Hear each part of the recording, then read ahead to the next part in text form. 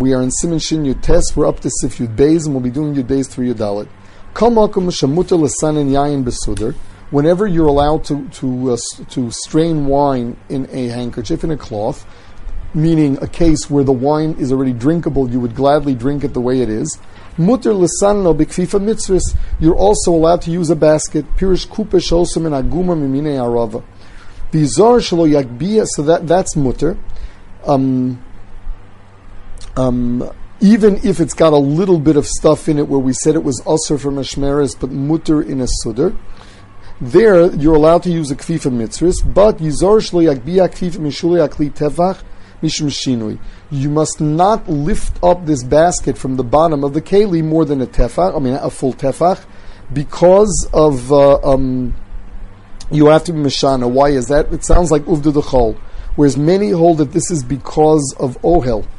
Therefore, even if we're talking about wine that is completely clean, there's nothing coming out of it, you're not even straining it, there's an issue of just putting the basket there because you're being mahil.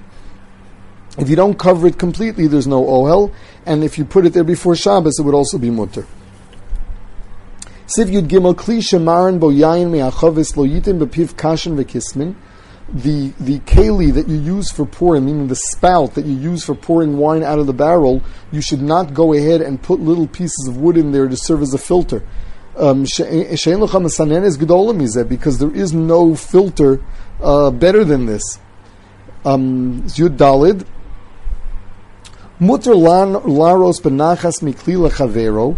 You're allowed to slowly pour from one keli to another, even though by doing that the sediment will settle. Obevad sheyizar, as long as you're careful. What do you have to be careful of? Likshayivso kakiluach, when it starts slowing down. Umaschilin leirid nitzotzes ktanis hanashufis ba'achrona mitoch apsoles, when the last drops of wine are coming out before the sediment, yafsik v'yanichim sham im v'yanichim mashmarim. Leave it there with the sediment.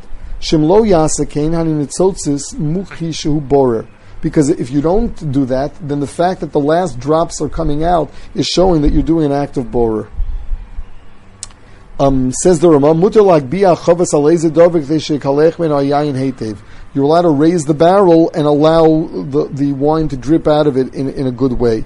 Now the Mishnah Berurah says that if you have fat on top of your soup, let's say, so you're not allowed to take the fat off, because that's psolas mitoch ochel altogether. Without all of these halachas, psolas mitoch ochel we said was aser.